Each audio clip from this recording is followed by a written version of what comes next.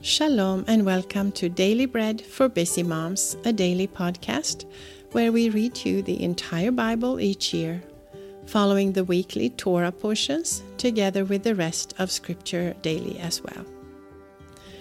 Today we have Sunday the 2nd of April or the 11th of Nisan, and I am Harriet. I will be your reader today. And today also in history, Messiah goes to Jerusalem, curses the fig tree, and cleanses the temple. Quote from Matthew 21. And he entered the temple and began to drive out those who were buying and selling in the temple, and overturned the tables of the money changers and the seats of those who were selling doves, and he would not permit anyone to carry anything through the temple. We can also read about that in Mark 11. This new week, we have a new parasha, and it's called Pesach, or Passover, because this week, on Wednesday evening, we will start the celebration of Pesach. That is Erev Pesach, or Erev Passover, and that is the beginning of this feast. Today, the scriptures from the Torah will be Exodus chapter 33, verses 12 through 16. And you will notice that during the Pesach week or the Passover week, the scriptures will be a little different in the Torah than the other days of the year. So before we start reading the scriptures, let's bless the Lord and thank Him for giving us His word. Blessed are you, Lord our God, King of the universe, who gives the Torah of truth and the good news of salvation to His people Israel and to all peoples through His Son, Yeshua the Mashiach, our Master.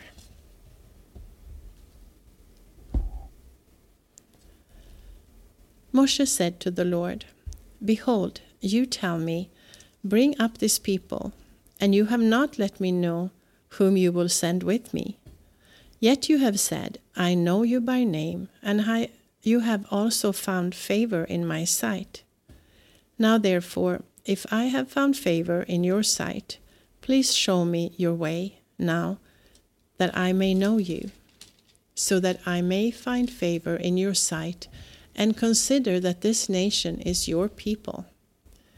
He said, My presence will go with you, and I will give you rest.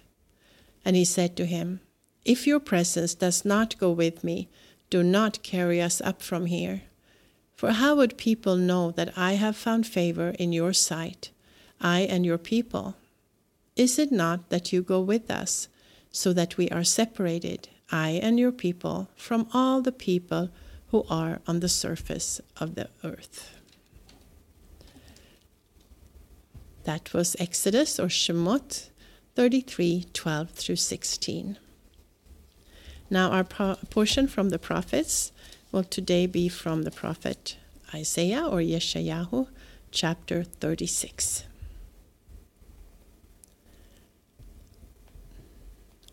Now in the 14th year of King Hiskiyahu, Sennacherib, king of Assyria, attacked all of the fortified cities of Yehuda and captured them. The king of Assyria sent Rabshakeh from Lachish to Jerusalem to King Hiskiyahu with a large army. And he stood by the aqueduct from the upper pool in the fuller's field highway. Then Eliakim the son of Hilkiah, who was over the household, and Shebna the scribe, and Joah the son of Asaph, the recorder, came out to him. Then Rabshakeh said to them, Now tell Hiskiyahu, the great king, the king of Assyria, says, What confidence is this in which you trust? I say that your counsel and your strength for the war are only vain words. Now in whom do you trust that you have rebelled against me? Behold, you trust in the staff of this bruised reed, even in Mitzrayim, which if as a man leans on it, it will go into his hand and pierce it. So is Paro, king of Mitzrayim, to all who trust in him. But if you tell me, we trust in the Lord our God, Is it not he whose high places and whose altars Hiskiyahu has taken away, saying to Yehuda and Jerusalem, you shall worship before this altar? Now therefore, please make a pledge to my master, the king of Assyria, and I will give you 2,000 horses, if you are able on your part to set riders on them. How then can you turn away the face of one captain of the least of my master's servants, and put your trust in Mitzrayim for chariots and for horsemen? Have I come up now without the Lord against this land to destroy it? The Lord said to me, go up against this land and destroy it. Then Eliakim, Shebna, and Joah said to Ravshakeh, please speak to your servants in Aramaic, for we understand it. Do not speak to us in Judean, within the hearing of the people who are on the wall. But Ravshakeh said, has my master sent me only to your master and to you to speak these words, and not to the men who sit on the wall, who will eat their own dung and drink their own urine with you? Then Ravshakeh stood and called out with a loud voice in Judean, and said, hear the words of the great king, the king of Assyria. The king says, do not let Hiskiyahu deceive you, for he will not be able to deliver you. Do not let Hiskiyahu make you trust in the Lord, saying, the Lord will surely deliver us. This city will not be given into the hand of the king of Assyria. Do not listen to Hiskiyahu, for the king of Assyria says, make your peace with me, and come out to me, and each of you eat from his vine, and each one from his fig tree, and each one of you drink the waters of his own cistern, until I come and take you away to a land like your own land, a land of grain and new wine, a land of bread and vineyards. Beware lest Hiskiyahu persuade you, saying, the Lord will deliver us. Have any of the gods of the nations delivered their lands from the hand of the king of Assyria? Where are the kings of Hamath and Arpad? Where are the gods of Sepharvaim? Have they delivered Shomron from my hand? Who are they among all the gods of these countries that have delivered their country out of my hand, that the Lord should deliver Jerusalem out of my hand? But they remained silent and said nothing in reply, for the king's commandment was, do not answer him. Then Eliakim, the son of Hilkiah, who was over the household, and Shebna the scribe, and Joah, the son of Asaph, the recorder, came to Hiskiyahu with their clothes torn, and told him the words of Ravshakeh. That was Isaiah or Yeshayahu chapter 36. Now from the portion of the writings, we will read Proverbs or Mishlei chapter 26.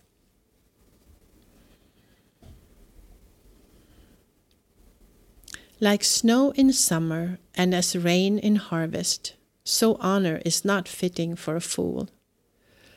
Like a fluttering sparrow, like a darting swallow, so the undeserved curse does not come to rest.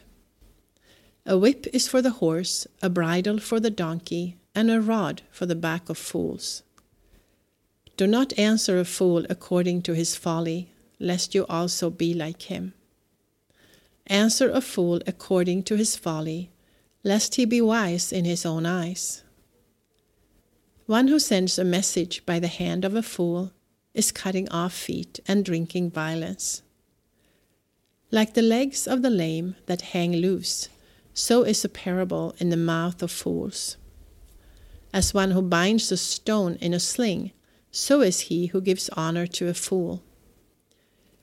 Like a thorn bush that goes into the hand of a drunkard, so is a parable in the mouth of fools. As an archer who wounds all, so is he who hires a fool, or he who hires those who pass by. As a dog that returns to his vomit, so is a fool who repeats his folly. Do you see a man wise in his own eyes? There is more hope for a fool than for him. The sluggard says, there is a lion in the road, a fierce lion roams the streets. As the door turns on its hinges, so does the sluggard on his bed.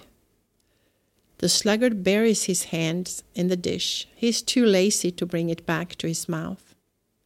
The sluggard is wiser in his own eyes than 7 men who answers with discretion. Like one who grabs a dog's ears is one who passes by and meddles in a quarrel not his own. Like a madman who shoots torches, arrows, and death is the man who deceives his neighbor and says, "Am I not joking?" For lack of wood a fire goes out. Without gossip a quarrel dies down. As coals are to hot embers and wood to fire, so is a contentious man to kindling strife. The words of a whisperer are as dainty morsels, they go down into the innermost parts. Like silver dross on an earthen vessel are the lips of a fervent one with an evil heart. A malicious man disguises himself with his lips, but he harbors evil in his heart. When his speech is charming, do not believe him, for there are 7 abominations in his heart. His malice may be concealed by deception, but his wickedness will be exposed in the assembly. Whoever digs a pit shall fall into it.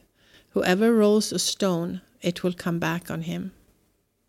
A lying tongue hates those it hurts, and a flattering mouth works ruin.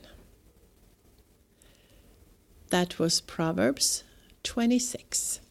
And now our final portion of scripture for today from the apostolic writings. We will read Acts chapter 25.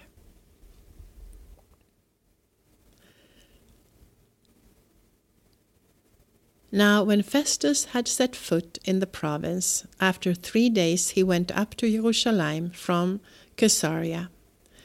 Then the Kohen Gadol and the principal men of the Judeans informed him against Shaul, and they begged him, asking a favor against him, that they would summon him to Jerusalem, plotting to kill him on the way. However, Festus answered that Shaul should be kept in custody at Caesarea, and that he himself was about to depart shortly. Therefore he said, "Let the men of authority among you go down with me, and if there is anything wrong in the man, let them accuse him."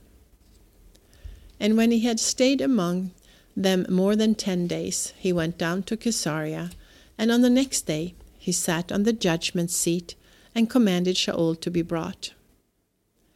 When he arrived, the Judeans who had come down from Jerusalem stood around him, bringing against him many and grievous charges which they could not prove, while he said in his defense, "Neither against the law of the Jews, nor against the temple, nor against Caesar have I sinned at all." But Festus, desiring to gain favor with the Judeans, answered Shaul and said, "Are you willing to go up to Jerusalem and be judged by me there concerning these things?" But Shaul said, "I am standing before Caesar's judgment seat, where I ought to be tried. I have done no wrong to the Judeans, as you also know very well. For if I have done wrong and have committed anything worthy of death, I do not refuse to die. But if none of those things is true that they accuse me of, no one can give me up to them. I appeal to Caesar." Then Festus, when he had conferred with the council, answered, "You have appealed to Caesar you shall go." Now when some days had passed, King Agrippa and Bernice arrived at Caesarea and greeted Festus. And as he stayed there many days, Festus laid Shaul's case before the king, saying, "There is a certain man left as prisoner by Felix, about whom, when I was at Jerusalem, the chief Kohanim and the Jewish elders informed me, asking for a sentence against him. I answered them that it is not the custom of the Romans to give up any man to destruction before the accused has met the accusers face to face and has had opportunity to make his defense concerning the matter laid against him. Therefore, when they had come together here, I did not delay, but on the next day sat on the judgment seat and commanded the man to be brought. When the accusers stood up, they brought no charges against him of such things as I supposed, but had certain questions against him about their own religion, and about one Yeshua, who was dead, whom Shaul affirmed to be alive. And being perplexed how to inquire concerning these things, I asked whether he was willing to go to Jerusalem, and there be judged concerning these matters. But when Shaul had appealed to be kept for the decision of the emperor, I commanded him to be kept until I could send him to Caesar. Then Agrippa said to Festus, I also would like to hear the man myself. Tomorrow, he said, you shall hear him. Therefore, on the next day, when Agrippa and Bernice had come with great pomp, and had entered into the place of hearing, with the commanders and the principal men of the city, then at the command of Festus, Shaul was brought in. And Festus said, King Agrippa, and all men who are present with us, you see this man, about whom all the multitude of the Judeans petitioned me, both at Jerusalem and here, crying that he ought not to live any longer. But when I found that he had committed nothing worthy of death, and as he himself appealed to the emperor, I determined to send him, of whom I have no certain thing to write to my lord. Therefore I have brought him out before you, and especially before you, King Agrippa, that after examination I may have something to write. For it seems to me unreasonable in sending a prisoner not to also specify the charges against him. That was Acts chapter 25. And if you are reading through the apostolic writings twice this year, you would also read Revelations chapter 19 today. This has been Harriet with Daily Bread for Busy Moms. I pray you have a Shavua Tov, a blessed new week. And if you're preparing for Passover, strength and blessing to you as you clean out all the chametz out of your house. For now, shalom from Israel. Until next time.